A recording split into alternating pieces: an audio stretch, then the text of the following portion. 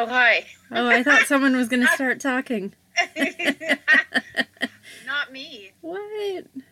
Hi, listeners. Hello, welcome back. And you know, we're gonna love you. We're gonna miss you, even at the very beginning of the episode. That's right. And so today's episode is gonna be about Ghost Hunter Season 2, Episode 5. Yeah, but we're not going to get to that for probably a few minutes, though. Yeah, so deal with it. Yeah, we have some life updates just because we haven't recorded in like over a month. So.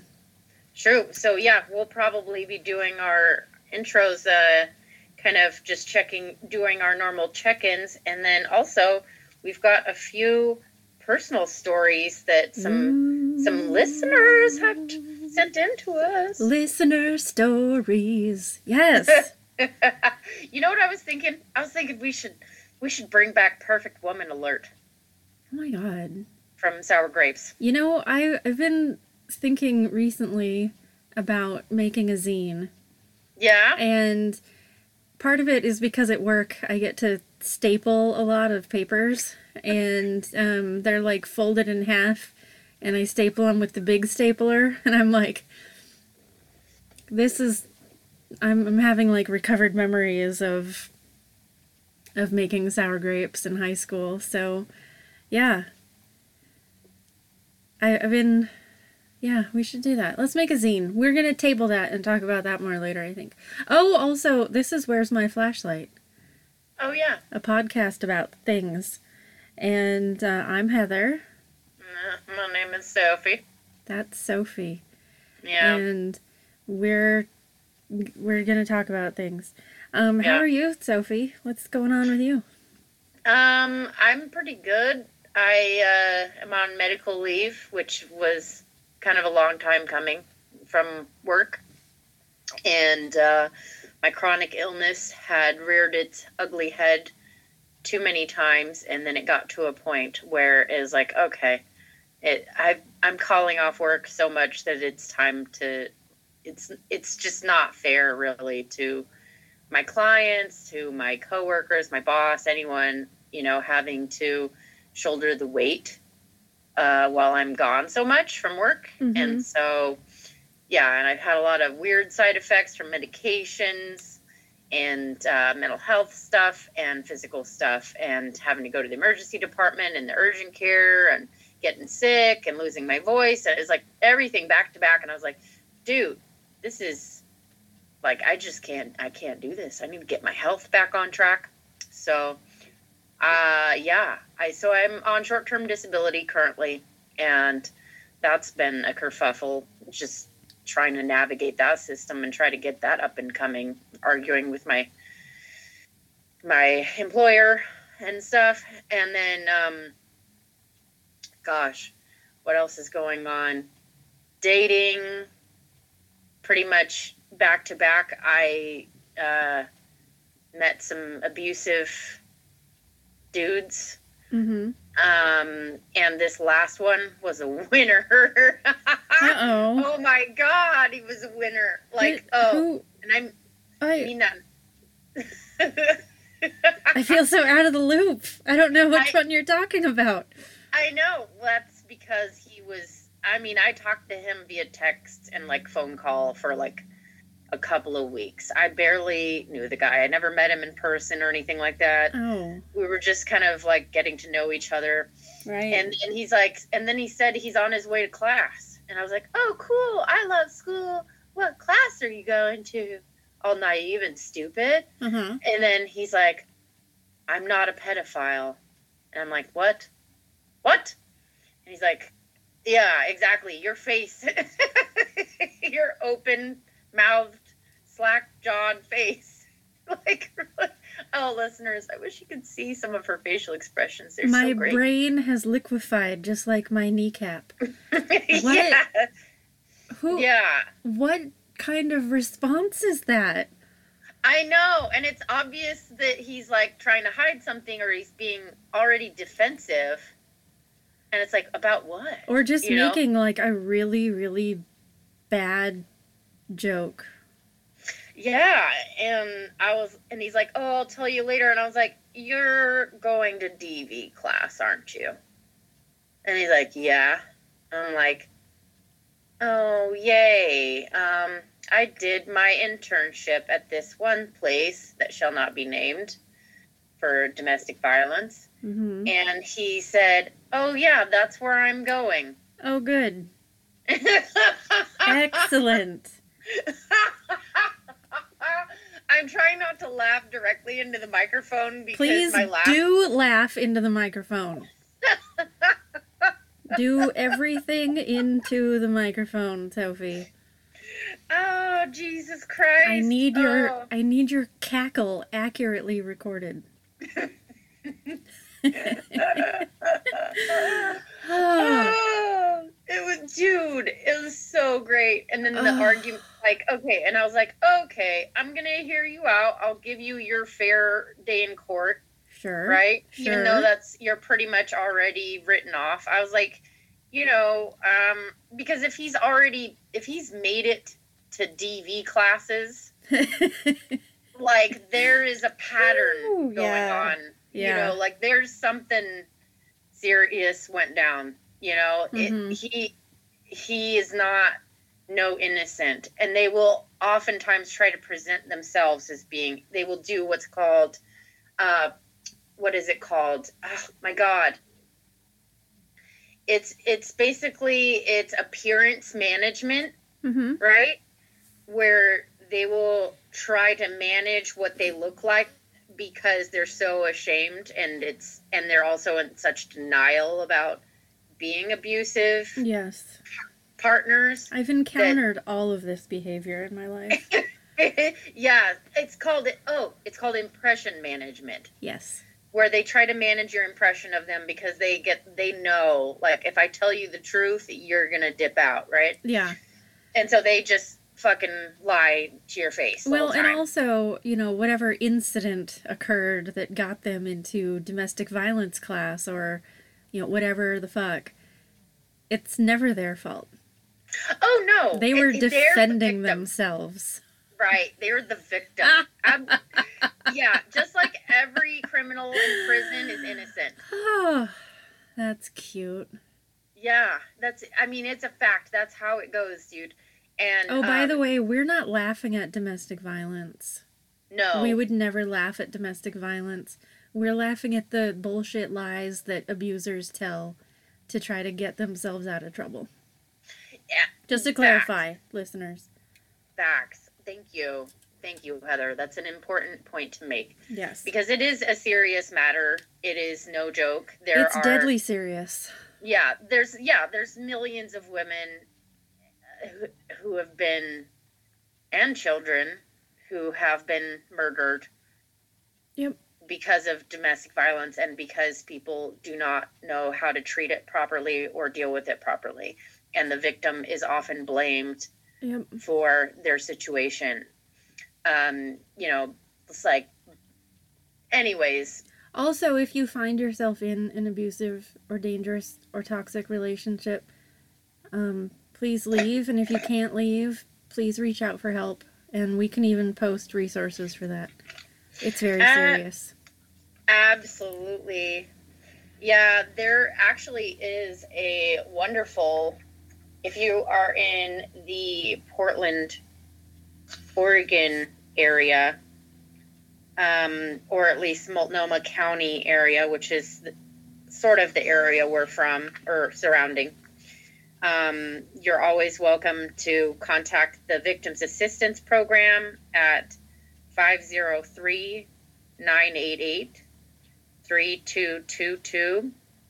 And that's for Multnomah County. And then there's also the Oregon State Police sex offender information. I've got the Crime Victim Services Division. Yeah, I've got like a ton of resources that we can post we probably should, just in case. Yes. And we will. Okay. Yeah. Continue your story about this duderino.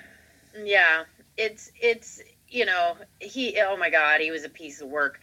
Um, so yeah, this is great because as you will know, because I did my internship there, I've got a year of experience, over a year of experience in being trained to not only, create do interventions for it, perform interventions, whatever you want to call it, and also how to spot the bullshit. Yeah. How to see through the screen of lies, how to see through, this impression management that they're doing. Mm-hmm. And so I was like, okay, well, I just told him straight off. I said, well, this is pretty much a deal breaker for me, but I'm willing to hear you out. Let's talk on the phone later. And so we got on the phone, and actually, let me go back just a second. So okay. When he first was texting me about it and saying, I'm not a SO, I'm not a sex offender, I was like, oh, really? And found out where he's going. Mm-hmm. And then he says to me, it's not because I put my hands on a woman or because I abused a woman. And you can judge me if you want. Oh. Yeah. You can judge me if you want. You can be mad if you want. Baby. I know, Fuck right? Yeah. You. Fuck you. Exactly. Because you and I have both been through it. You and I have both been through it. That's why we're laughing. That's why the irony and just being on the other side of it and seeing, this kind of bullshit cracks us up.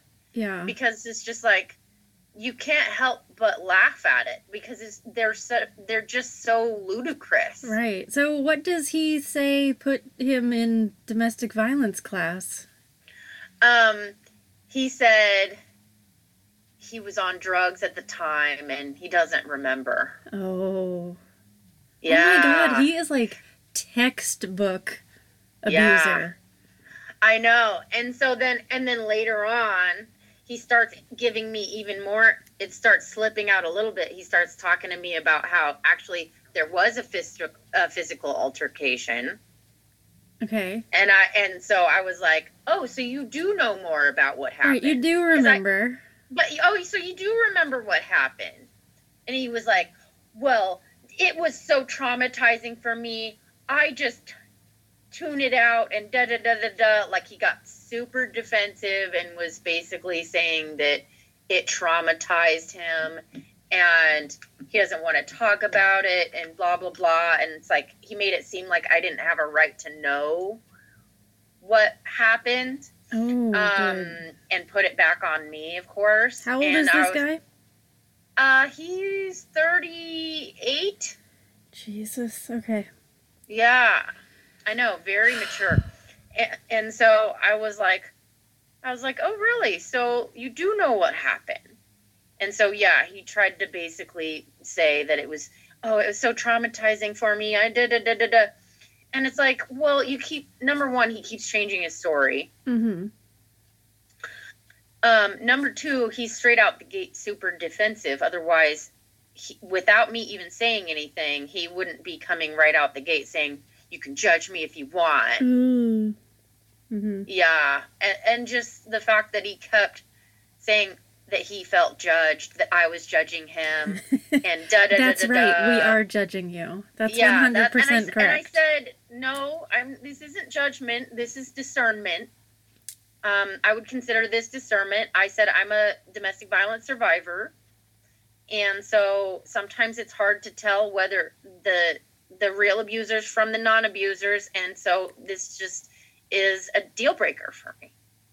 And he said, well, it's a deal breaker for me that you would do this. Do what? Ask him questions about his past? Exactly.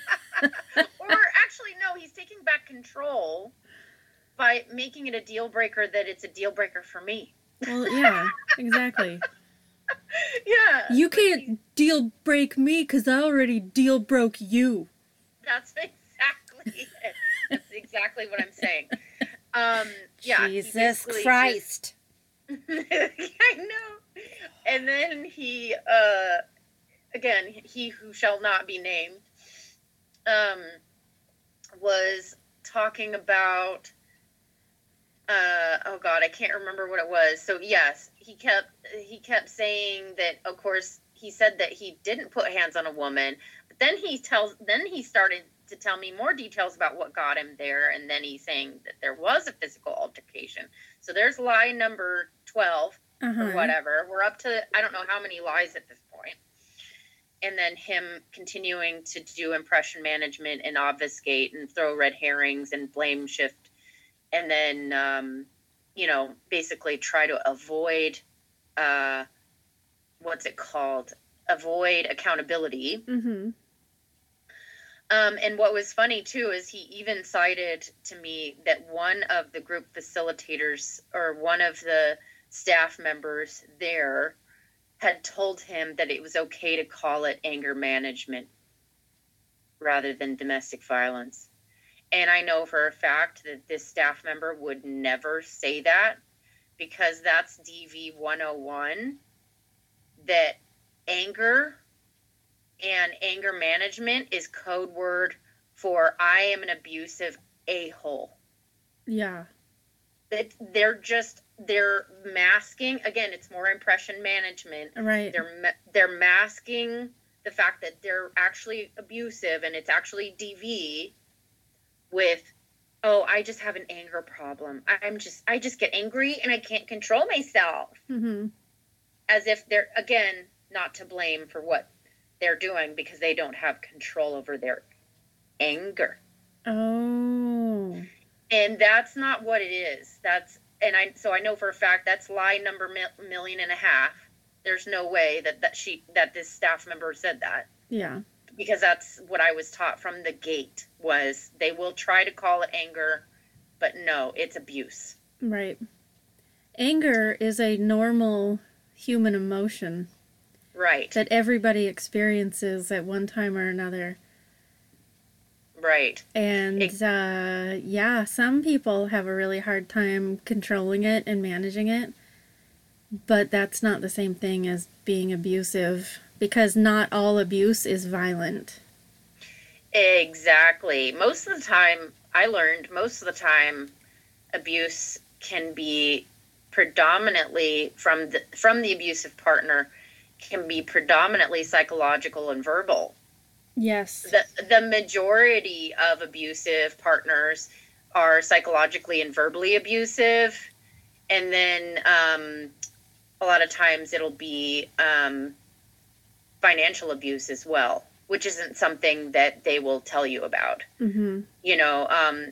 They can't handle if you have differences of opinion or your own opinion about things. They can't stand having any, basically they will try their best, because it's a me versus you mentality. They have a pro-abuse belief system. Mm-hmm. That justifies and makes it okay for them to be abusive to their partners and or children and or, whoever they're being abusive towards. Yeah. Whoever their victim is. Yeah. Yes. And they will justify it all the way, and that's, they will just keep justifying it. And the sad part is, a lot of times our culture just co-signs it, because of the victim blaming. Again, because, the person that won't take accountability or responsibility for their behavior, so therefore it gets shifted to the survivor or the victim. Mm-hmm. Yeah, that's, I was in a situation not too long ago where a person started behaving in an abusive way towards me. Mm-hmm. And I was like, no, I don't like this. This isn't okay. And that person, blamed me. Yep. For being hurt. Yep. And then you're too sensitive or whatever. I'm too sensitive. I took it the wrong way. I misunderstood. You know, like the person refused to take any accountability for their actions or for anything. And I was like, okay, bye. Yeah, and they will oftentimes also refuse to apologize. Oh, yes. Yes, this person refused to apologize to the point where they, like, ghosted me for, like, a month. And then, oh, so quietly unfriended me on Facebook. Oh, my God. Instead of just being, like, an adult and saying, I'm sorry. Yeah. Yeah, which, you know, it's not that hard of a thing to say. Yeah, that's like basic repair. That's like repair a relationship 101. That's like be a person 101.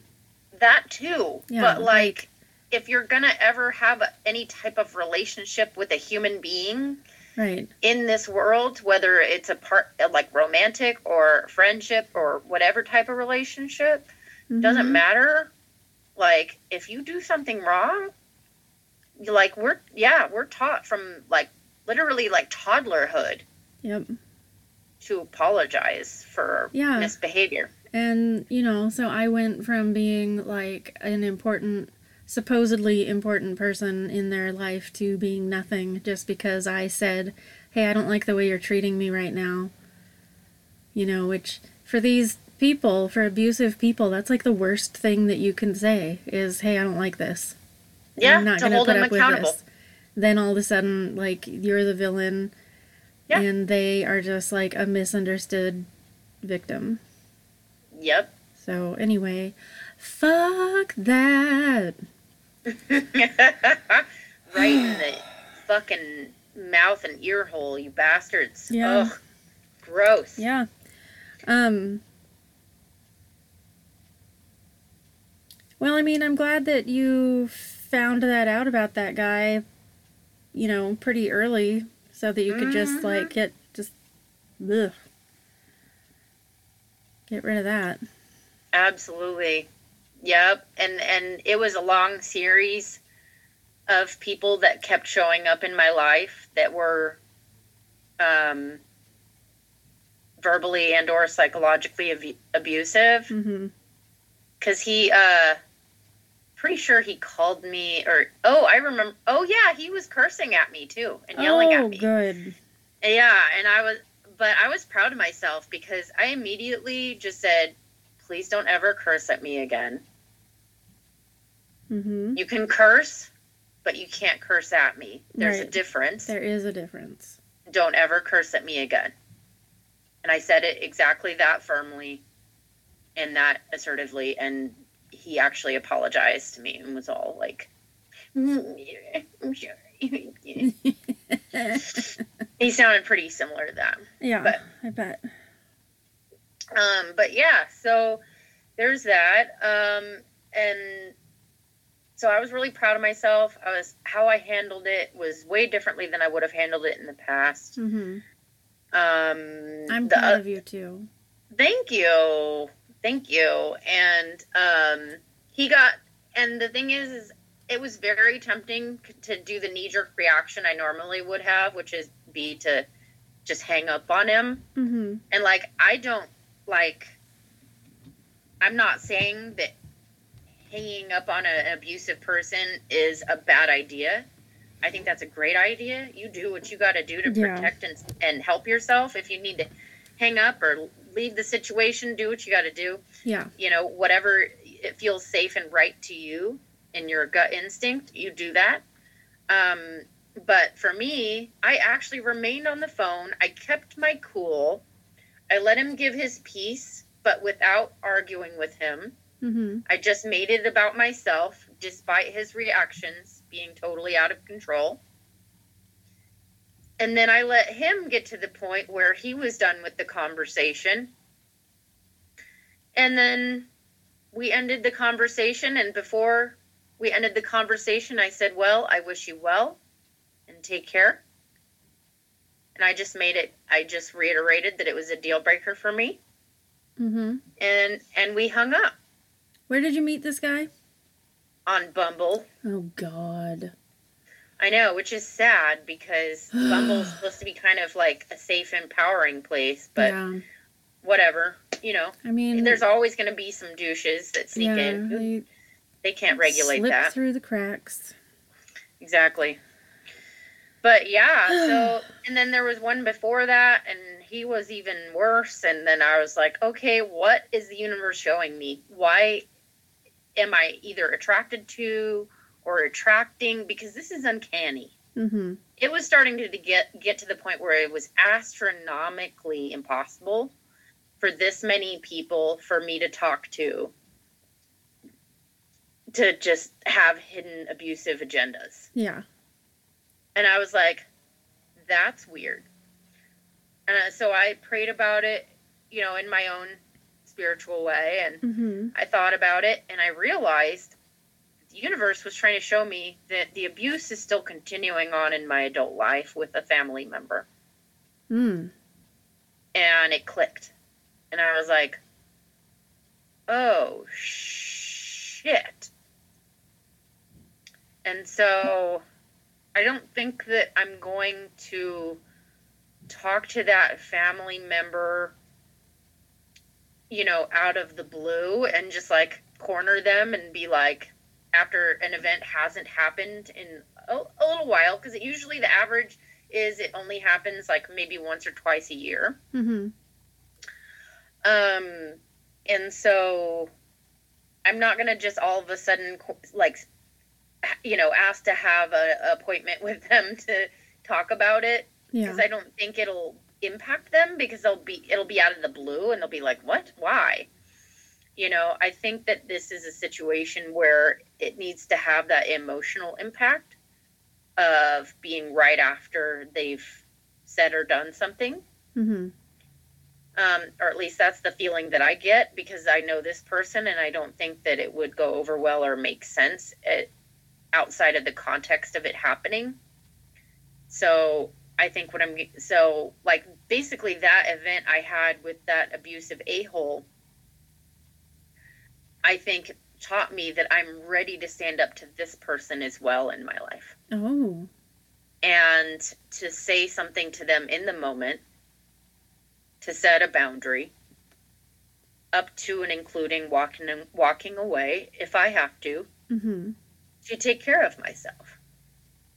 That's kind of exciting. It is, because it's like, oh, I just turned 40.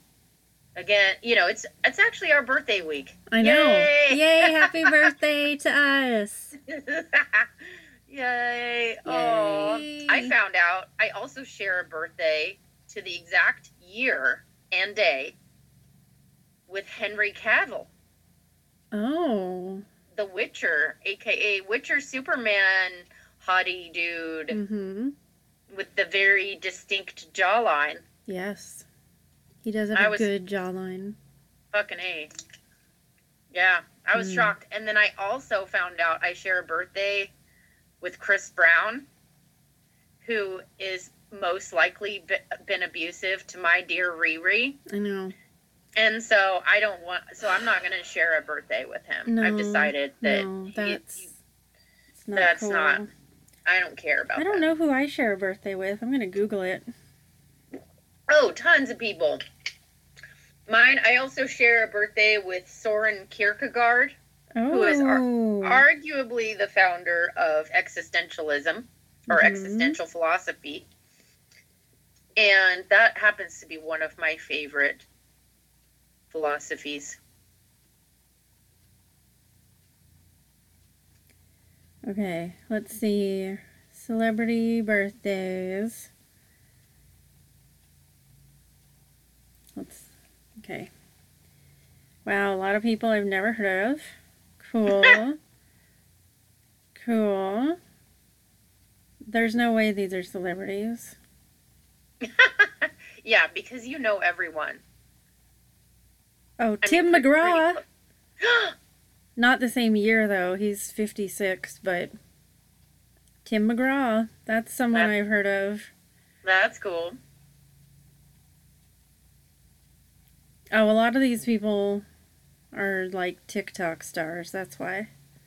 Oh, yeah. I don't have TikTok. I'm too old. Wes Anderson, the director. I love him. Who in the fuck are these? Oh, okay. I'm gonna find a different website because that one's just like hurting my brain. But so far we've got some good ones. Wes Anderson and here Tim we McGraw. go. Here we go. This is more my style. Judy Collins. Rita Coolidge. And more people I've never heard of. Fuck. Who are these? Maybe I'm just not very cool and don't know anybody cool. Disagree. This one's... I disagree.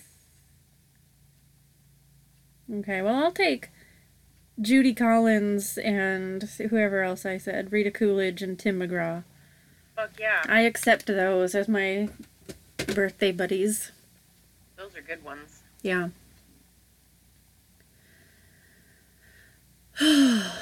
How was your birthday? Did you do anything cool? Yeah, actually. On my birthday itself, I went and got bubble tea with my best friend. And I fucking love bubble tea. And I joked with her, I was like, I think we're going to have to create a bubble tea anonymous. Yeah. Because they're super addicting. They're I freaking so love them. Yeah. And then they're so good, but like so unsettling. Oh, I know. Ugh. And then I saw Guardians of the Galaxy Volume 3. Okay. Love the soundtrack. I think it's funny. It's emotional. I cried and I laughed. I thought it was a good movie. I don't care what the other critics or complainers are saying about it. Sure. I liked it. You're your own person. You can like what you want. That's right. I can come up with my own opinions. What? Mm-hmm. I know, it's daring. It is. It really, it's a shocking thing to do, especially at your age. Now that you're 40. Yeah. You better calm the fuck down. Yeah. Yes. That's right. I should be trained even more in the ways of the sheeple. Yes. But no. And then yesterday I stayed the night over at my sister's house and hung out with my niece and nephew and my nephew's significant other, my sister and brother-in-law, and we all watched my I guess I would call her almost like my niece-in-law, because my nephew and her have been together for like 8 years. Like they pretty much have talked about marriage. That can't be possible because your nephew is only like 8 years old. I know, but I mean, they were betrothed before he was born. Okay, so. That makes sense then. How old is he really? He is freaking 21 now. No. I know. No. I know. I don't like it either, but it's a fact we cannot avoid. Ugh. I know. Yeah, so she had never, so my nephew's girlfriend had never seen Jurassic Park. The first one. Oh. Yeah, and I was like, yeah, no, we've got to fix that. It's so we watched... good. I know. Oh my God. Yeah, so we watched that first, and then she took off. What are you doing? Nothing. Okay. Everything over here is falling apart, including my kneecap and my life. It's fine. Oh, I can't wait till we get to your part. Oh my God. We're going to hear some. It's going to be great. Yep. Oh, yeah. We'll get to you here shortly. I'm almost done, actually. Okay. And so, yeah. And so then we rectified that situation. She liked it. And then, I wanted to watch Nope by Jordan Peele. Mm-hmm. because I love sci-fi horror, and I still haven't seen Nope yet. And then, but my sister and brother-in-law had already seen it, and I was like, oh, that doesn't make it very fun. And so I chose instead some supernatural horror, which is my favorite, probably. Pretty close up there with sci-fi horror, and that is Annabelle. Ooh. From the Conjuring series. Yes. So apparently I don't think the movie we watched is actually that much of it is based in reality whatsoever, but there is a real Annabelle doll. Doesn't look anything like the doll from The Conjuring or from Annabelle. Mm-hmm. They, created it to look the way it did because they wanted it to be creepy. And by God, did they do a good job. But the real doll is already creepy. Yeah, it's a Raggedy Ann doll. Yeah, maybe it's just not creepy in the way that modern audiences would respond to. Yeah, I think that could possibly be it. But yeah, the real doll is in the Ed and Lorraine Warren Artifact Museum, or whatever you want to call it. Yeah. It's basically full of haunted objects, and including Annabelle. Yeah, and it's like in a glass case, so no one can touch it. Right, and it gets blessed twice a month by a priest. Just the whole artifact or the museum, whatever you want to call it. It's like an artifact. Well, it's just a haunted object place. I can't remember what you call that, but I think whatever it is. Yeah. Whatever the Warren's technical thing. term is, yeah. So that was fun, and then everybody wussed out except for me and my sister, because they're like, I can't handle dolls, I can't handle creepy little girls. And I'm like, okay, well, this is my jam, so you guys are welcome to. I mean, I was a creepy little girl, so I mean, same. I can hang. Yeah. I was a creepy little girl and a creepy little doll. You were. I can confirm that. Oh, God. Oh, my God. We should get creepy dolls made of each other. I would love that. With our own human hair attached to them. Oh, Jesus. Okay. Because then they'll definitely be haunted. Absolutely. And then after we die, should we bequeath them to our descendants, if we have any? Or yes. I mean, they probably wouldn't be direct descendants. It would probably be to our nieces and nephews, because you and I are probably never ever going to have kids. That's right. Fuck that. Yeah. I would love more than anything. I would be honored to have a haunted doll of you. Same. Yay. Okay, that's a plan. We're going to do it. Okay. Yeah, and we're going to have to take a trip probably to, as they call it down there, Louisiana, to get some real tips on, and we got to record it. Oh, yes. I think. That'll be a special event. Yeah, we'll have to go down to New Orleans, Louisiana, and probably get some help from a hoodoo or voodoo, however you pronounce it. It's probably correctly pronounced hoodoo. Priestess or priest, whatever, to help us to create our creepy dolls with our own hair on it. Yes. Just, if we ever have a falling out, please don't stick pins in mine, okay? I won't. Okay. I promise I wouldn't do that to you either. I can't see that ever happening, though. No, seriously. My God. That's after 30 years. That's ridiculous. Yeah. After 30 years, all of a sudden, you and I are just like, nah. Yeah. Bye. Bye. Yeah. I can't imagine there would be much you could do that I would just be like, oh, I give up on Heather. I'm never going to talk to her again. I'll just wake up one day, just like done with Sophie. Yeah. Like, I'm over it. It's cool. It's been fun. Yeah. This relationship has run its course. It's fine. Yep. Yep. We can keep doing the podcast, though. Just okay, we won't be friends. All right, it's a deal. Yeah. Yeah. Anyways, so yeah, I mean, I thought it was pretty hilarious that only my sister had the guts to watch the movie with me. My nephew started out trying to watch it, and then he flipped out and was like, I can't do this. I'm sorry. I tried, and then he took off. I was like, okay, that's fair. And then my sister, I think, even might have kind of technically dipped out because towards the end of the film, when it started to get real creepy with the demon and all the stuff, I turned around to look at her, and she's reading. Typical. And I was just like, what? Why?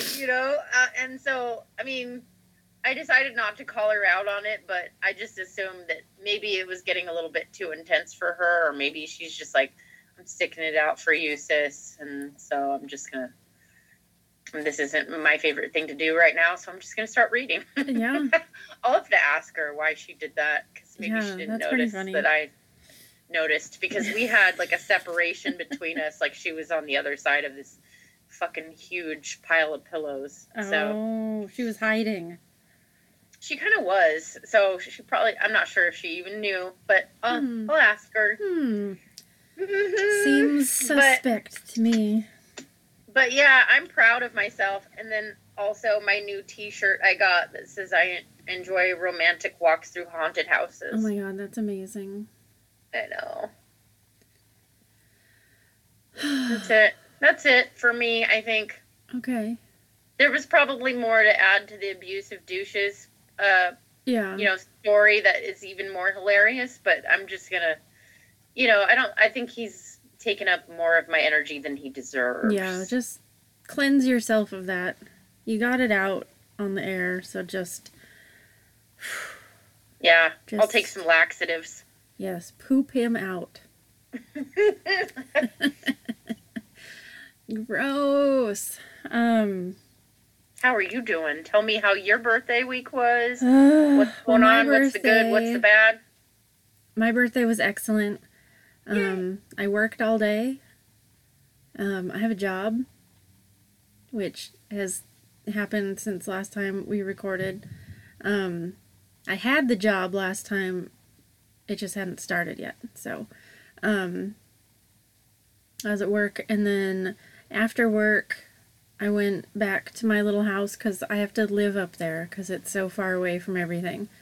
So I was up at my little house, and then my coworkers all came over, and they had, unbeknownst to me, they all made a card for me, and they all had signed it, and it was really beautiful and sweet, and they came over with the card and a little homemade muffin with a candle in it, and they were all singing happy birthday, and we just like had a low-key birthday hang. Aww. And it was really wholesome and sweet and awesome, and one of the people drew a picture of me, and did the picture of you have a liquefied kneecap? No, because it was just like my shoulders and up. Oh. I'll ask him though. Like, can you draw a picture of my kneecap? What state is it in? Solid, liquid, gas. It's probably close to being a gas at this point. So my birthday was good. And before that though, I went to Greece, and it was amazing, and we went on a guided tour of the Acropolis, and there were so many cool things that happened and that I saw, and I got a new tattoo, and I met cool people, and apparently Greek men really like me. Yes, queen. Yeah. Get it. Get And it. I was like seriously, I think that they find like their most beautiful men and put them in like service positions, like the, bellboys and waiters and stuff are like the most beautiful men I've ever seen in my entire life. And I believe it. yeah, and let's see what else happened. Uh, I rode a donkey. Where to? Just up a bunch of really steep stairs that would have killed me if I had tried to go up them on foot. I'd still be down in the old port of Santorini, which would be fine. That'd be a fine life, but it's like a 400-foot cliff or something that they built these like old stupid stairs that are like weirdly steep, and they just like are these switchbacks up and back and forth up the cliff, and so you can ride a donkey, and so you don't have to walk. And did some of the members of your group walk it? Nobody walked up the stairs. Some of them walked down the stairs. Okay. But it was me and one other person who rode the donkeys, and then everybody else took the cable car. And I took the cable car down the stairs. Yeah. Well, down the cliff, not the stairs, but I took the donkey up. But it was like kind of terrifying, and exhausting, because like it had been a really long time since I'd like ridden a horse or anything like that, and I forgot that it takes like your entire body. And so I was like white knuckling it on the back of this donkey, and like I wanted to, like take pictures or like make a video or something, but I could not like let my hands off of that saddle. There was no way. Luckily, my friend who was with me, she was more comfortable, and so she took pictures. So yes, listeners, there are pictures of me riding a donkey in Greece, and I can post some of those. They're pretty amazing. Yeah, and I had like bruises all up and down my legs from riding the donkey. It was pretty hardcore, but I did it. And in that one day, like, because I went, like, just to get to the cable car, like, I almost died. Like, it was so many stairs just to get to the cable car, and then you go down the cable car, and then we went on a boat across the sea to a fucking volcano, and then, like, hiked on the volcano, and then went back on the boat, and we went to a hot spring, and then we went back to the island, and then took the donkey up, and then from where the donkey lets you off, you still have to go up like a million more stairs. And it was hardcore. Oh my god. And so this is where the knee situation started, was in Santorini, Greece. Because in that one day, according to an app on my phone, I went up and down the equivalent of 70 flights of stairs. Oh, wow. Yeah. Yeah. And my little kneecap was like, nope, why would you do this? But I thought you took the donkey up. Well, yeah, but just the donkey doesn't go up all the stairs. Just most of them. Oh. There's probably still a good 150 stairs that you have to go up without Jesus. the donkey. Oh, wow. And they're not, there's no like flat, even surfaces in Greece, like anywhere. Everything is like old and slightly like crooked and lumpy, and you're walking on like cobblestones that like are hundreds and hundreds of years old sometimes, and so it's very intense. But we Not did, good for once Heather's once we got to the very top, we stopped and had ice cream. So there you go. just a reward for ourselves. Yeah, and then the other day, I was up at work. I work at Mount St. Helens, and I was walking outside with a group of students, and there was like a step down that ended up being a bigger step than I thought it was going to be, and so I kind of fell and like landed really hard on my left leg, which is the one that already was like destabilized. And I sprained my knee, and now my knee is liquefied. And so the other day I went to urgent care, and the doctor, twisted my leg all around and pushed on it and stuff, and he doesn't think that it's broken at all. And he gave me a brace, and it actually helps a lot. So Okay. Good. I think I'll survive, probably. It just sucks, and, I hate it. We're just going to have to harvest some stem cells for you. Yes, Have to please inject do. some stem cells. Please do. Repair my kneecap. Okay. So that happened, and really I've just been working a lot, and my coworkers are amazing, and I get to live and work at Mount St. Helens. And that's like all I've ever wanted to do in my entire life. So here we are. I'm doing it. Yep, it's your dream job. Yep. It's freaking amazing. Yeah. I'm doing it. Yeah, and dear listeners, please forgive us for multiple weeks of absence. It's not just the trip to Greece, which was well earned for Heather, but she and I have been alternating being sick and then starting her new job and everything, and then me having another thing go on. I mean, it was just like, back to back to back, we were having issues. Yep. So hopefully we're going to get back into a flow, though. Absolutely. So, yes, it's been a while since Heather and I checked in, so I apologize and don't apologize at the same time. I will never apologize.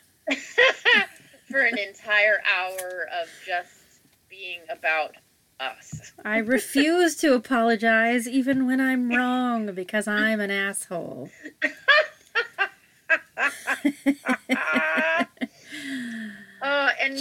No, I'm gonna blame shift. I'm gonna put it back on you. It was your fault that it happened. Yes. It's definitely not my fault that anything ever happened ever. Yeah, because it's your fault. And it's a deal breaker that you would make this a deal breaker. You know what, Sophie? You know what's a deal breaker? What? You telling me that it's a deal breaker. Yes. Exactly. How dare you? Yeah, how dare I have standards in something called self-respect? I have never done Christ. anything wrong in my entire life, and if I did, someone else made me do it, and they probably were lying about what I did. Yes. Because Exactly. I am the victim always. Yep. Bullshit. Oh God. Should we talk I know. about ghost hunters? Yes. Unless there's anything else you want to talk about No. first. Let's no. jump into this. Do you want to do the first case or the second case? I'll do the second case. Okay. So we're at season 2, episode 5, y'all. Season 2, episode 5. And the first case that Taps goes to is the Bradley Playhouse in Putnam, Connecticut. And I didn't do like a history of the place. Did you get that? Did you do that? I did. So, Ransom Bradley is the dude responsible for getting the play. Yeah, his first name was Ransom. That's kind of hot. I know, isn't it?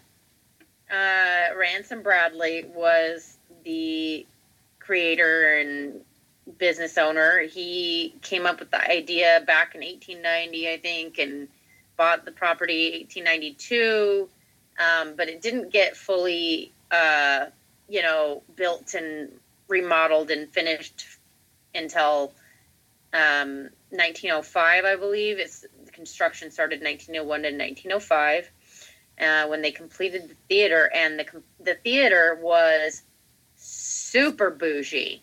They literally, in their history that I read about the place online on their official website, said, "Not a poor seat in the house." Wow. And I don't know if that means that they spared no expense and they made it gorgeous for everyone, or if that means that if you were poor, there's no way you were ever going to afford it. Maybe both. I don't know. Could have been both. I don't know. But then in 1911, they did a fundraiser for building a firehouse, which is kind of hilarious. Not nearly in the same place as the second part of the what do you call it? Session, episode. Yeah, that. Words are hard. I know. I don't know why that was so hard. Anyways, so yeah. So in 1911, they raised enough money for a firehouse to be fully operational nearby.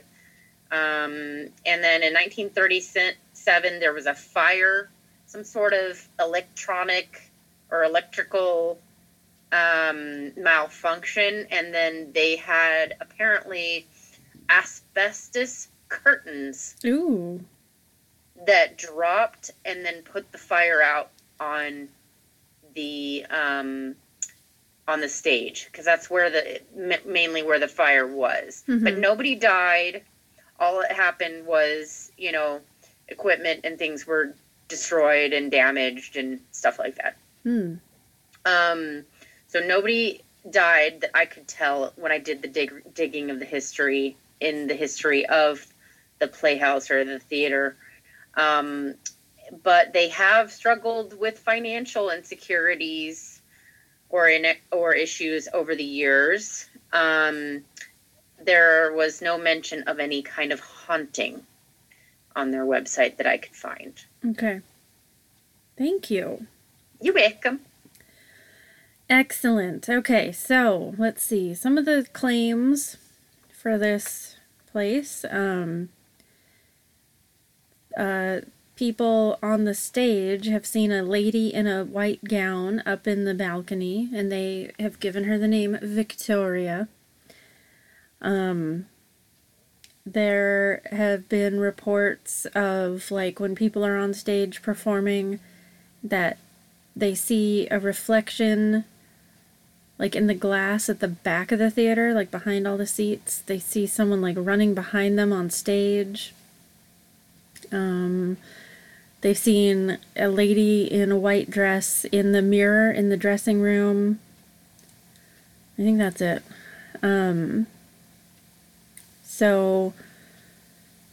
Let's see. Jason Grant, Brian Harnois, Steve, Donna, Jill, and Paula head over there. I have to interrupt this for an important announcement. Yes. My neighbor is getting McDonald's delivered again from the block over. I want McDonald's delivered. I know. Oh my God, it cracks me up. Like, literally, the McDonald's is like a block from here. You know what? So you gotta do what you gotta do. I would do it. Like, when I was in Greece at the hotel, like, I would get room service, even though the restaurant was, like, across the hall. Yes. Because, like, sometimes you just don't want to go out in public, but you need to eat. So, right. Bless their hearts, and that's why delivery exists. So people can get food delivered. $20 though, but okay. Well, yeah, but, extra. You know what? But yeah, no, you're right. Okay, so this is the episode where a lot of the drama with Brian Harnois kind of comes to a head. And which is probably the most exciting part of the whole episode, honestly. But basically, like, he's just on the phone constantly. And then, like, people call him out on it. Like, hey, dude, you're on the phone when everybody else is working. And he's like, is that a problem? But then he tries to act like he's not on the phone when he's supposed to be working. But then, like, everybody else is setting up equipment and he's on the phone. And it's with his girlfriend. And so earlier we were talking about, you know, abusive relationships and how they're not always like physically violent. There's a lot of different ways that a person can be abused or be abusive. And, you know, I don't know the whole story, obviously, about Brian Harnois and this girlfriend of his at the time, but the fact that he has to be on the phone with her constantly when he's on investigations because she's afraid that he's actually cheating on her is fucking toxic. Oh, yeah. Like, and they'd only been together for like 2 months or something, and he, like on one, at some point later in the episode, they're like, he was on the phone at one investigation for like 3 hours. And it's like, if I had to do that with somebody, like anybody, I don't care how long I'd known them, if it was 2 months or 2 years, and they were like, I need to talk to you the whole time you're at work so I know you're not cheating on me, I'd be like, bye, fuck you. Absolutely. Like, everybody go to therapy, okay? Let's get some professional help about that weird fear and insecurity. Let's calm down. Yeah, stop making other people responsible for your insecurities. Right, and, you know, like, it fucks up the whole investigation, and, like, everybody else has to do his job. Right. And, you know, so it's not just affecting him and her, it's affecting, like, all these other people down the line. Right. And that's how abuse goes. And so, everybody, let's just take a step back and look at our relationships and, you know, get rid of the ones that are toxic.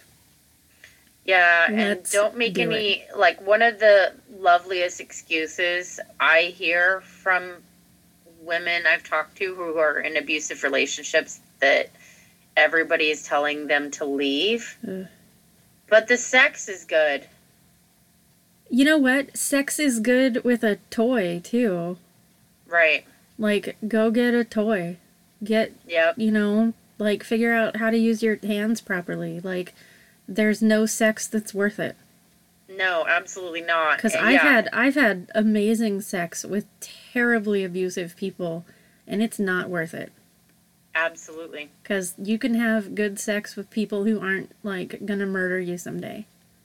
Yep. Just saying.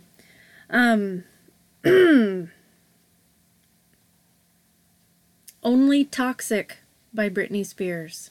That's the only toxicity we're allowing in our lives. Oh God. Toxic by Britney Spears. Okay. Anyway. Thank you. So, yeah, thank you. Thank Britney. But there's, you know, just all this drama about Brian. And so the setup takes forever and Jason's getting all pissed.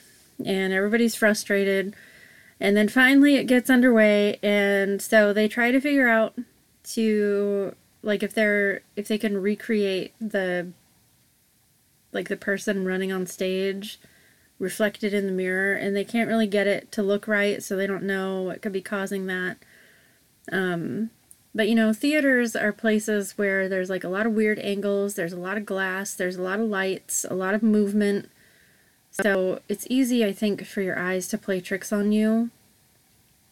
But, you know, I don't know. I wasn't there. I didn't see. And so they're just doing their stuff, EVPs, blah, blah, blah. Donna talks about feeling a sadness or a heavy heart up in the balcony. But, you know, that you can't really, that's not evidence.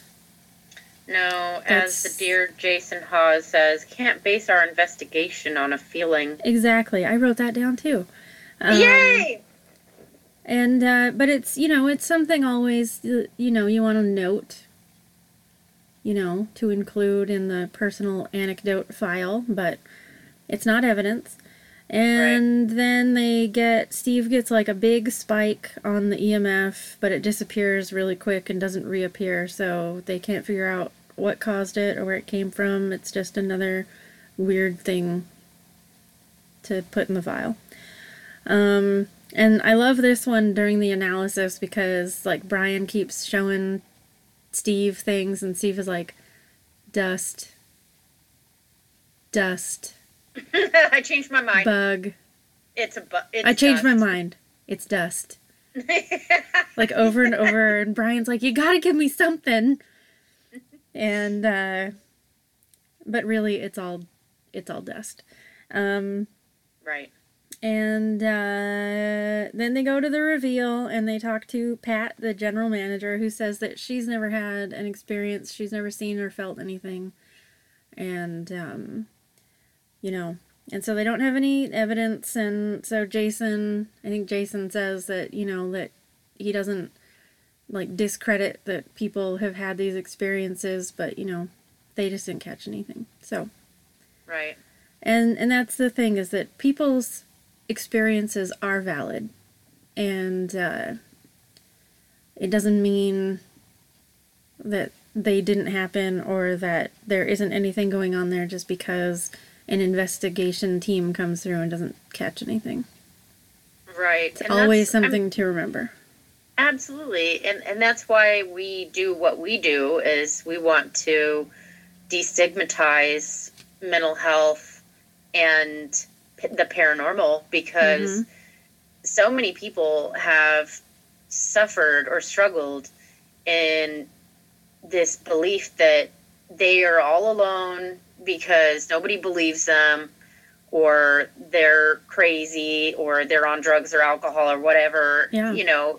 Just because it doesn't fit the skeptics or whoever they are, however they identify, it doesn't fit their worldview and or paradigm, and that does not mean that the person doesn't have mental health stuff, doesn't mean that the person isn't having experiences. Right. I mean, you could have, like, a mental illness that involves hallucinations. Right. And you could even be on drugs. And you could still have a valid paranormal experience.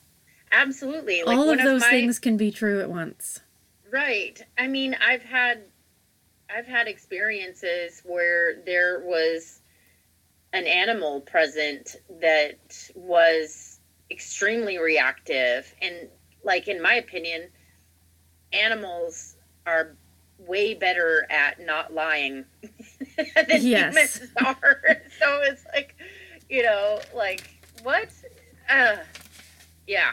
And then also, I've had another experience. My UFO experience happened when I was with my best friend. I had a co-witness, if you will. Exactly.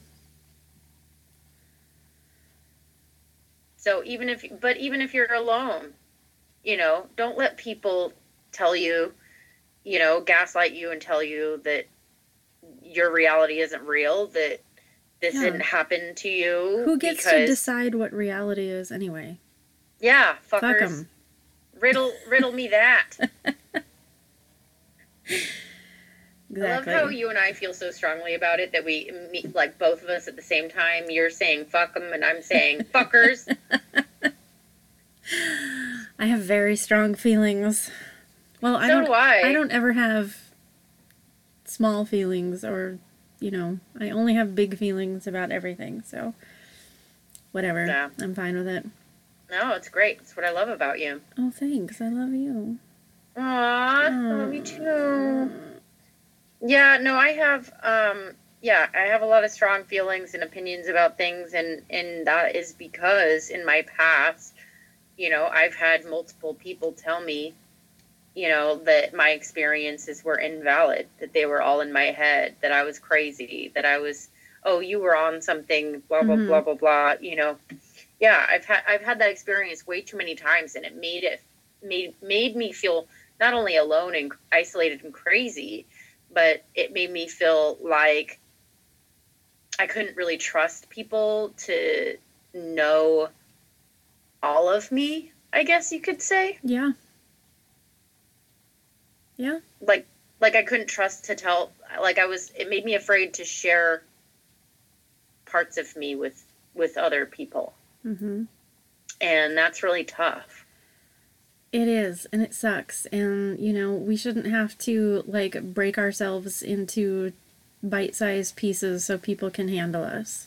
Right. Exactly. I mean, if they want us to do that, then guess what? They can fuck off. That's right. Yeah. They can eat a sleeping bag full of dicks, and they can right. Fuck off. Fuck off. So yeah, I mean, just to add my 2 cents to, part 1 or to the Bradley Playhouse, yes. Like, no evidence as usual with with any kind of theater for some reason. I've noticed that with pretty much almost every Ghost Hunters episode that I have seen. If they're at a movie theater or some sort of playhouse theater type, they never get any evidence. Yeah. Agreed. Can you answer this question? Do I sound clearer and louder with this or without it? I don't notice a difference at all. You don't? No. Okay.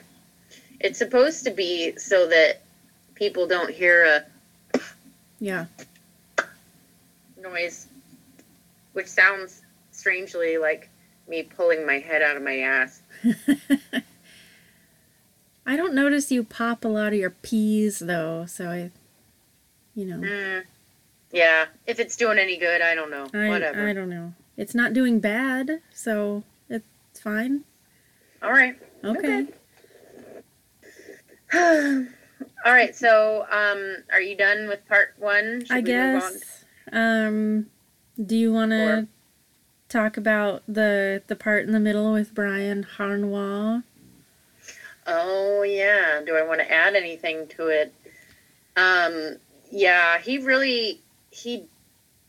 was very defensive, and he did not take responsibility for his behavior very well at that point, at that moment. Yeah, and then, like, in the episode between the 2 cases, there's the part where Brian comes into the office to talk to Jason and Grant about basically, like, taking time off, like a leave of absence to deal with his relationship. And it's like, dude, if you're picking a 2-month-long toxic relationship over this, job, which isn't really a job, they don't get paid for it, but that you've been with for years that is supposedly important to you, like, that should be, like, a big sign.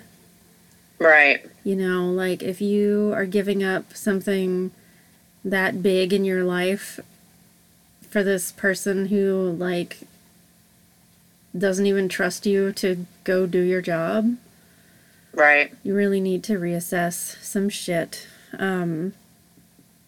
Yeah, especially with something that he's supposedly been so passionate about for so many years. Yeah, and so Jason kind of lets him have it about all the lies and the bullshit and everything, and he's just like...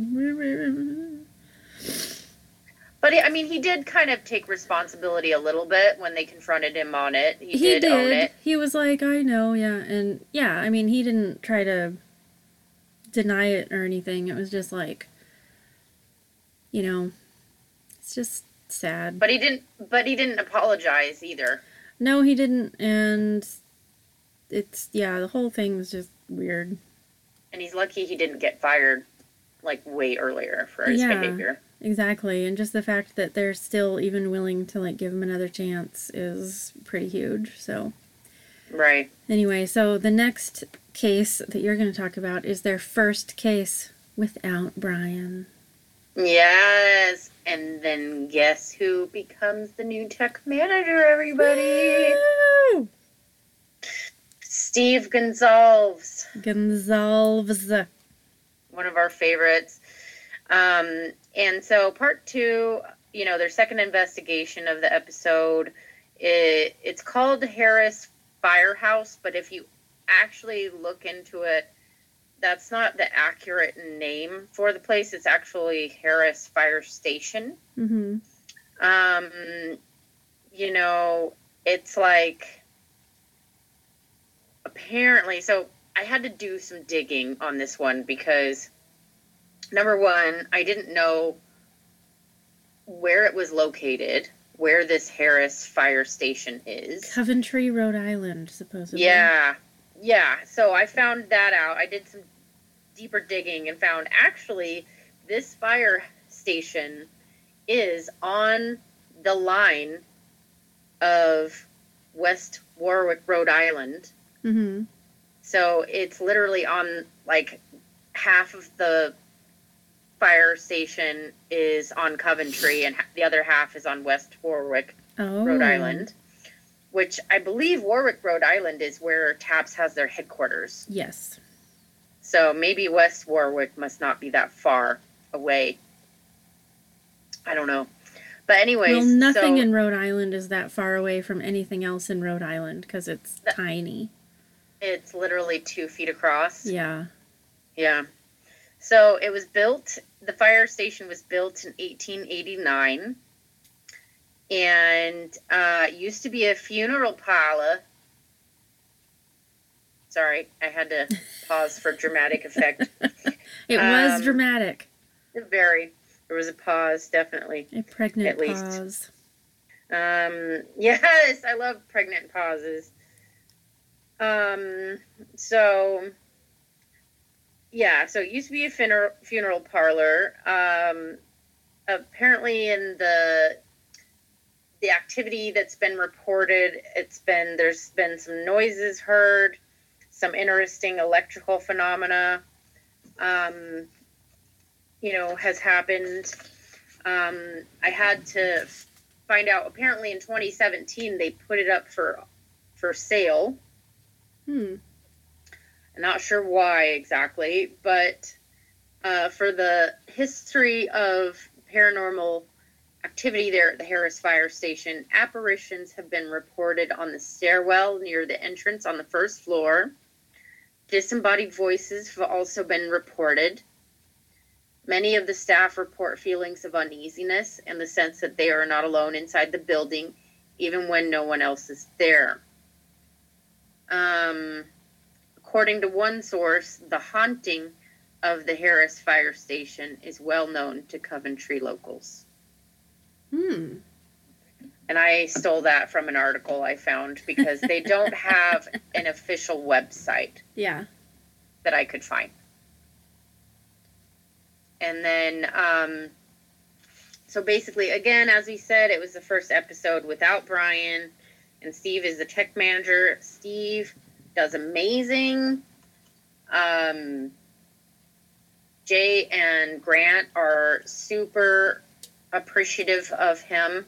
They think he's doing a way better job. It's a great job, going so much smoother right out the gate. I think at one point they even staged an argument to like create some drama on the screen or something, because they're like, dude, you can't just pull the van into the garage like this. The fire station controls are right over there where they take the calls and blah, blah, blah. And they like start arguing and bickering. And then the whole time Steve just looks into Jay's eyes and smiles at him. I think, like, the way that always came across to me is that Jason was trying to see, like, how Steve would react. And then Steve knew that he was bullshitting and wanted to see how long it would take him to, to break out of that character. Mm-hmm. Like, that's how it always came across to me, that it wasn't, like, so much a staged argument as it was, like, Jason kind of, like, pranking him almost. Oh, yeah. No, that makes sense. Yeah, but I don't know. I wasn't there. But that's how I always took it, because Steve is, like, from the beginning, he's obviously like, whatever, dude. You're so full of shit. And then finally, like, Jason eventually does break and laughs and, Yeah. And they all have a good time Yay. without Brian, without poor poor Brian, who needs to sort his shit out, which I totally understand. I've been that person. I've been the weak link. I am that person. Stop it, Heather. Not true. It's not true. I've figured my shit out. You have. You wish that you were that person. You are not that person. I wish I was Brian Harnois.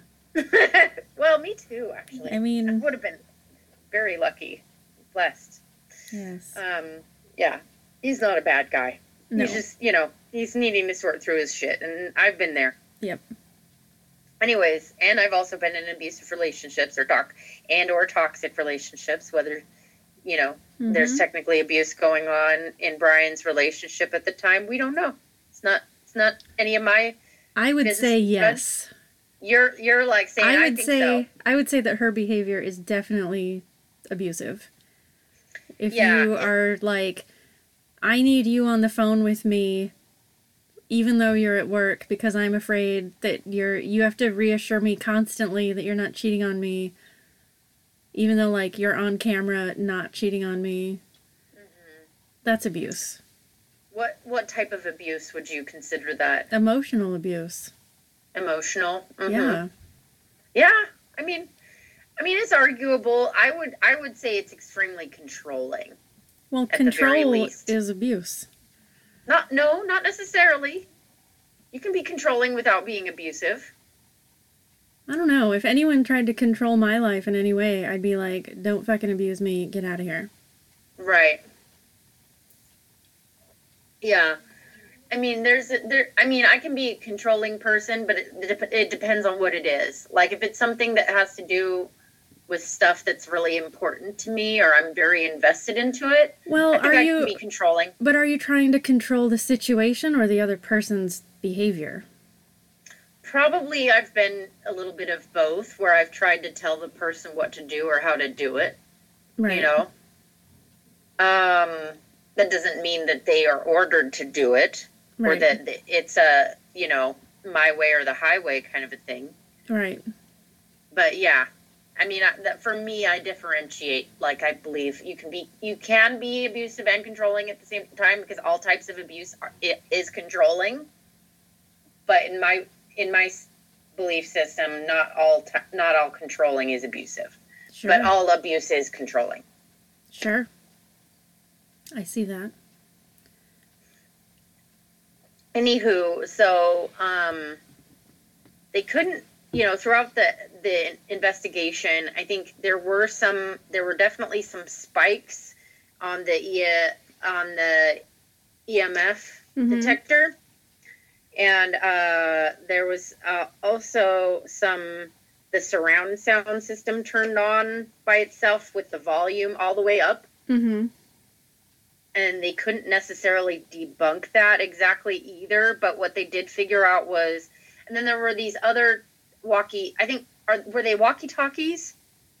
No, they're personal alarms for the firefighters. Oh, yeah. That there's a piece that attaches to the fire truck, and then every single person has one on them, and so if something happens to them in the fire, everybody else's alarms will go off so that they know they have to find that one person.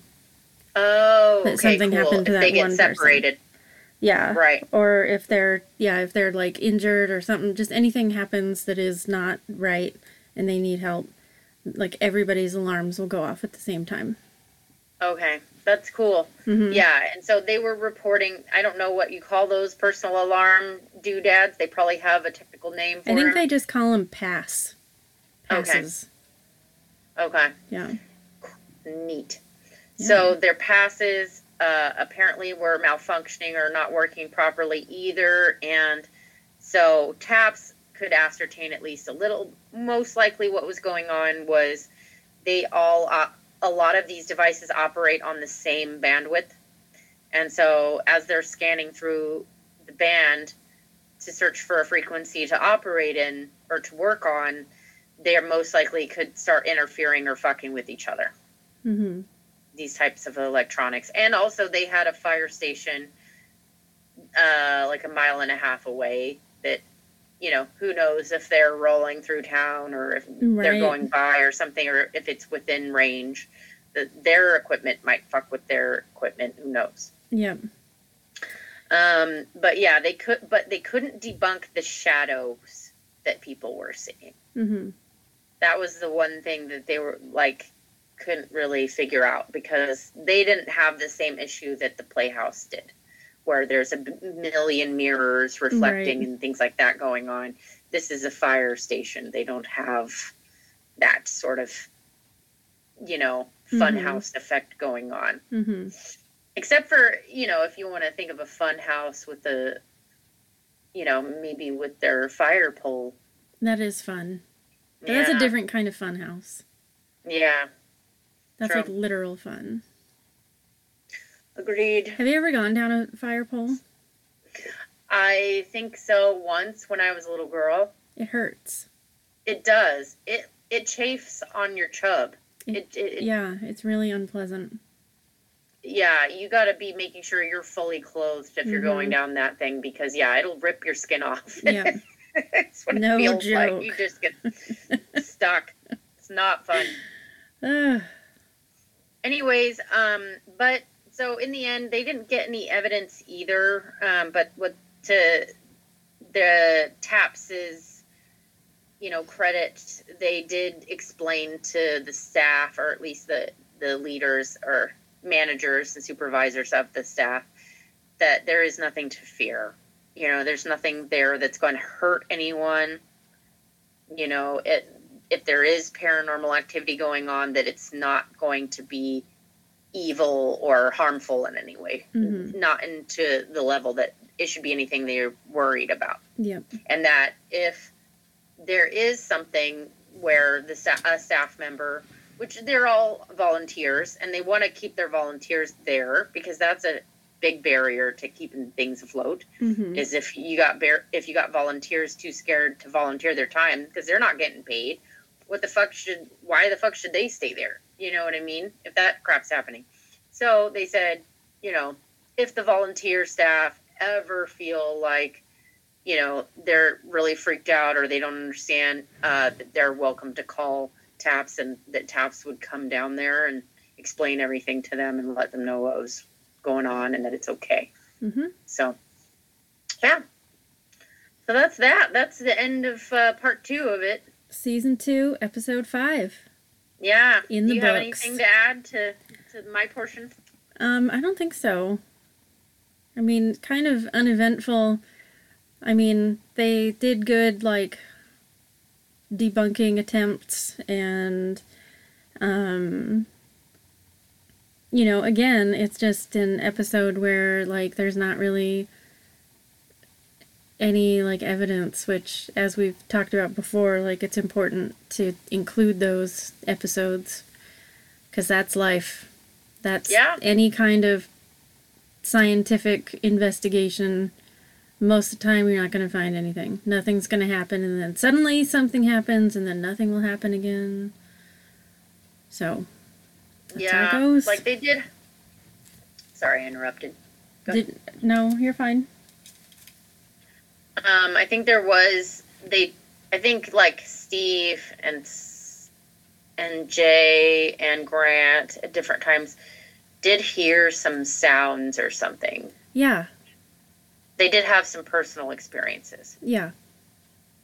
Yeah, so it's not like nothing happened at all, because they also had, like, EMF spikes and different things. It's just, the kind of, like, wow evidence didn't really happen. They didn't get an EVP, they didn't get anything on video. It's just, like, things happened they couldn't explain. Right. Yeah.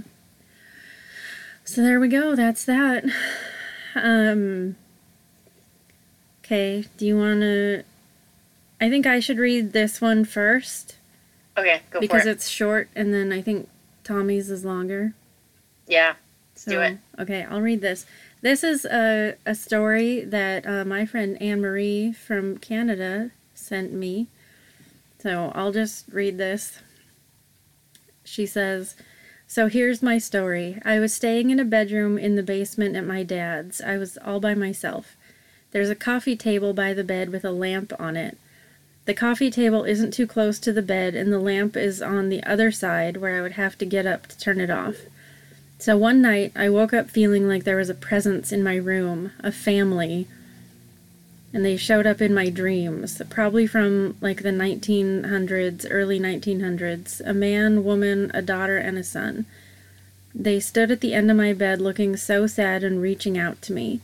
I woke up fast but felt a presence but ignored it. A few days later, I was in bed texting a friend, and I shit you not, that damn lamp, which was plugged in and away from me, flew off the table like someone was angry and pushed it. I was nowhere near it, and I don't go in that room anymore.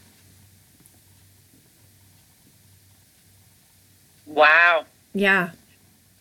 Scary shit. My favorite part is, I shit you not. So, thank you, Anne Marie, for that story. Yeah, thank you. That was beautiful. Yeah.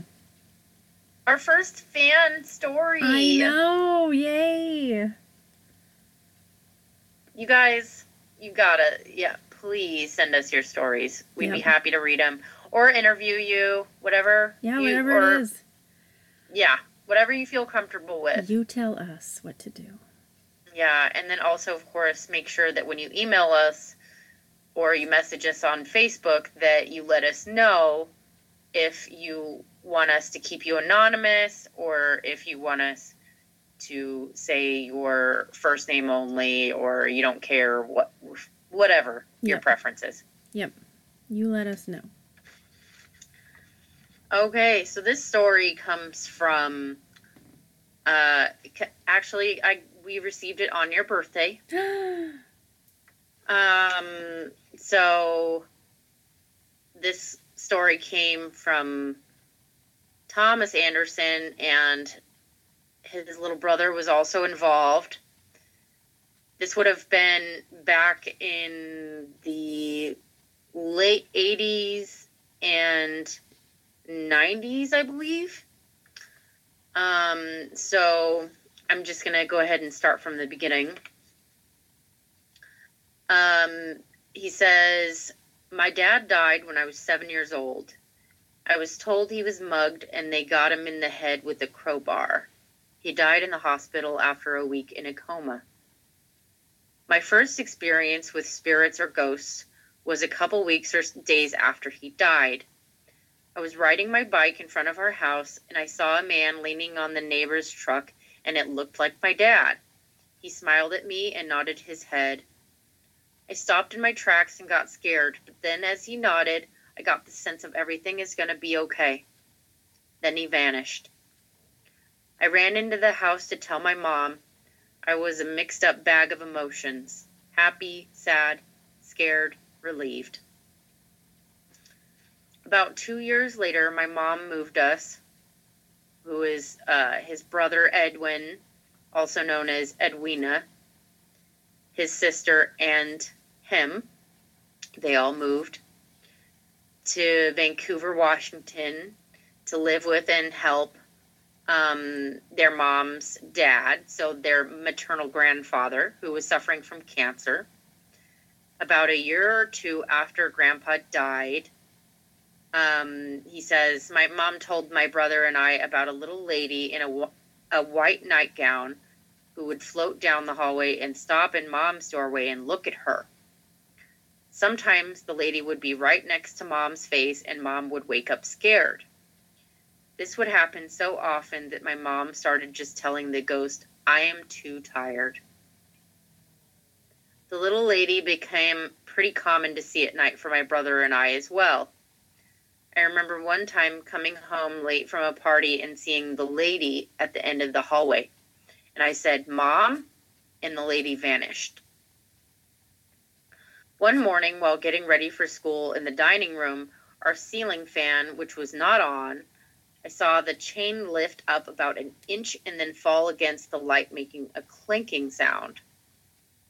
On another occasion, my brother and I were in the living room watching TV, and our sister was in the kitchen doing something, when all of a sudden we heard an empty Pepsi can slide across the kitchen cupboard and drop on the counter and fall to the ground. My sister came running in the living room saying she saw it rise up off the counter and slide across the cupboard.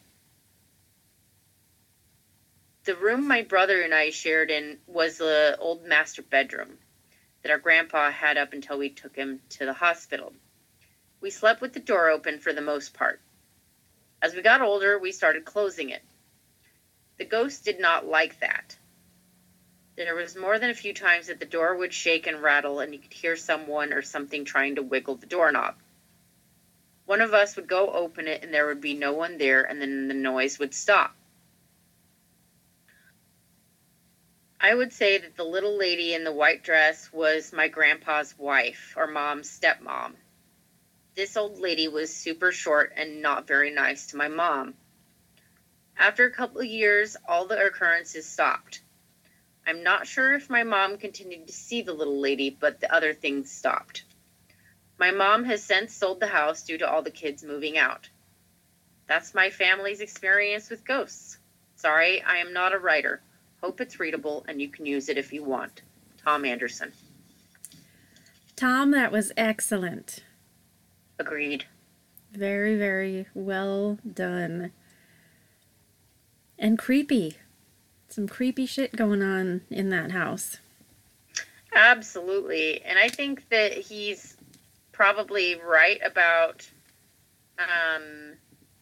the ghosts not liking that they're shutting the door. Mm-hmm. At first, I was kind of like, well, how would they know that? What do you think about that? Do you think that ghosts could get upset about you changing something in the environment or closing the door? I think that they could, yeah. Right. Yeah. I mean, just any change in the environment, you know, like there's a lot of what am I trying to say? A lot of people think that, you know, if you start to like renovate a house, it can stir up activity. You know, even like I've heard stories about like people like painting the walls and shit stirs up. So, I mean, who knows if they would get mad about a door closing. Right. If it's always open and then suddenly it's closed. It's like, what the fuck is this? Yeah, I mean, they were rattling the door trying to open it. Clearly, they were trying to see inside. Yeah. Or something. See what was going on in there. And then the white lady, that's such a common thing that people report, is a lady in white. Mm-hmm. You know, like in a white, it looks like she's wearing a white nightgown or something like that. For some reason, it's a very common report. And I was watching Amy Bruni's show the other day. Oh. Kindred Spirits, and yes. she theorized that it's not that they're wearing white, it's that they're appearing like they're wearing white because it's a white mist type of apparition. Right. You know, like she equated it to like a shadow person being black. This is just a different version of the same kind of, it's like a shadow person, but white. Mm-hmm. Basically. Yeah. And I was like, oh, that actually kind of makes sense. Yeah. Because, I mean, why would every ghost be wearing white? You know? Right. Right. Yeah. So it's not that they're wearing white, it's that you only see them as white. And I feel bad that it was, you know, their step-grandma or, like, their mom's stepmom rather than the grandpa, who apparently, I don't know, maybe he was not very nice, but this lady didn't sound very nice. Yeah. And, you know, I feel bad that they had to deal with that, especially that their mom had to deal with that. If she did, you know, suffer from that. And I think that's an interesting, you know, defense mechanism. I'm just too tired to deal with your fucking ghost bullshit right now. She's just like, I'm too tired. Yeah. Good for you, lady. Yeah. You know, if you're tired of it, good. Yeah. You know, it's probably her I mean, that's probably the truth. Yeah. You know what? I'm tired of dealing with your shit right now. I don't want to deal with it. I'm just tired. Go away. I'm tired of everybody's shit right now. You know, Even I don't though blame you. really in my life right now there isn't a lot of shit to deal with, which is nice. Right. You know, it's just my stupid liquefied kneecap. Yeah. And What did they say really happened to it? Oh, the doctor thinks that it's just like a really bad sprain, which is just like a stretched out or possibly torn ligament. Okay. So, you know, it'll heal on its own. And I just have to, you know, not go up and down 70 flights of stairs on a Greek island anytime in the near future. Yeah, but if it's a torn ACL or a torn, like a major ligament, that's not going to heal on its own. Well, no, but if it doesn't get better in a certain amount of time, I have to get more, I have to like get an MRI and stuff. Okay. Yeah, there's a whole thing, whole process. Okay, just checking. But it's already starting to get better. So, okay. I don't think that it is anything serious. Like, as soon as I got the brace put on, I was like, oh, I can walk. This is amazing. Look at me go. Yeah. I'm gonna be fine. I'm gonna live. I wonder what it was that happened that made made the haunting go away for them, though. Like, why all of a sudden after a couple of years it just all stopped? Is it because? Oh, but he says I'm not sure if my mom continued to see. Okay. Yeah, so they moved out. Right. That's probably what it is. Yeah, and then they sold the house, so who knows what's going on there now. Right. Yeah, so it sounds like they were having poltergeist-like type activity, and, I mean, I don't think that they were having residual haunting. I'm not sure if that... Yeah, I don't know. It'd be hard to say without being there. Yeah, or without knowing the full history of the place, or... Yeah. Whatever. But either way, it's a good story. Hell yeah, it is. Thanks, Tom, and thanks, Anne Marie, for writing to us. And thank you, Edwina. Yes. And, yeah, thanks for listening. Yeah, and remember our Gmail is Hofi. That's H-O-P as in Paul, H-I-E as in Echo, 70362 at gmail.com. Yes, and you can find us on Facebook. Just look for Where's My Flashlight, a paranormal podcast. And you can message us there or email us. Either way, it's fine. We're going to expand our social media presence, hopefully, in the near future. That's on our list of goals. Absolutely. Because we still haven't made our vision boards. Yeah, and we still haven't become cold readers. It's coming. Don't worry. It's coming. It'll happen. Yeah, so, I can't wait to debunk people like, what's her name? Russo? Oh, yeah. The Long Island medium. Ugh. Yeah. I would love to debunk me some fake psychics. Mm-hmm.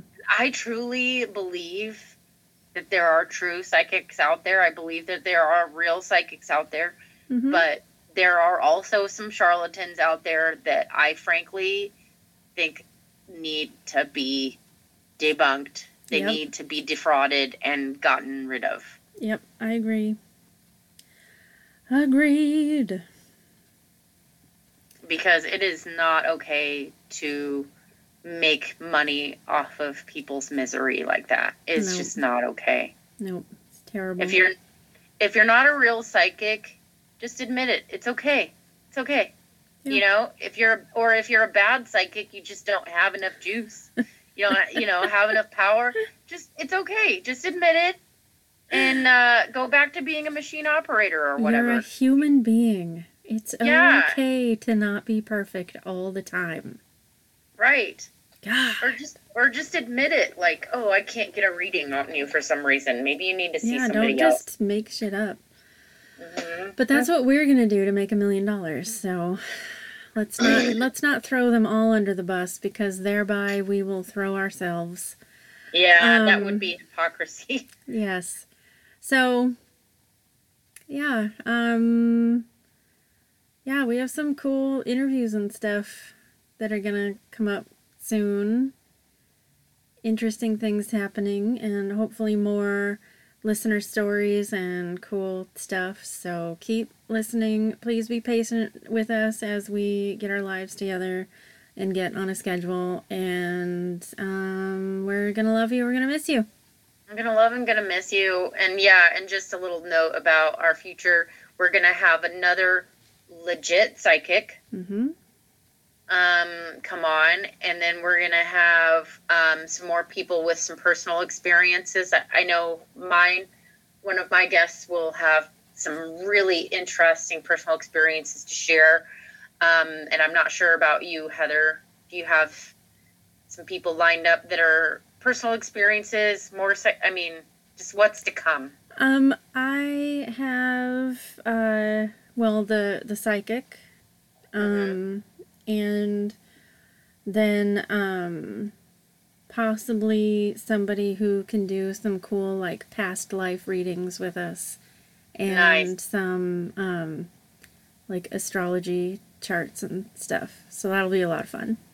Aw, I love that for us. Yeah. Oh my god, I love that for us.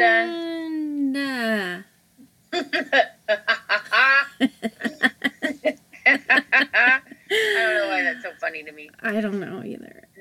Okay. Okay. Well, yeah. I am love you.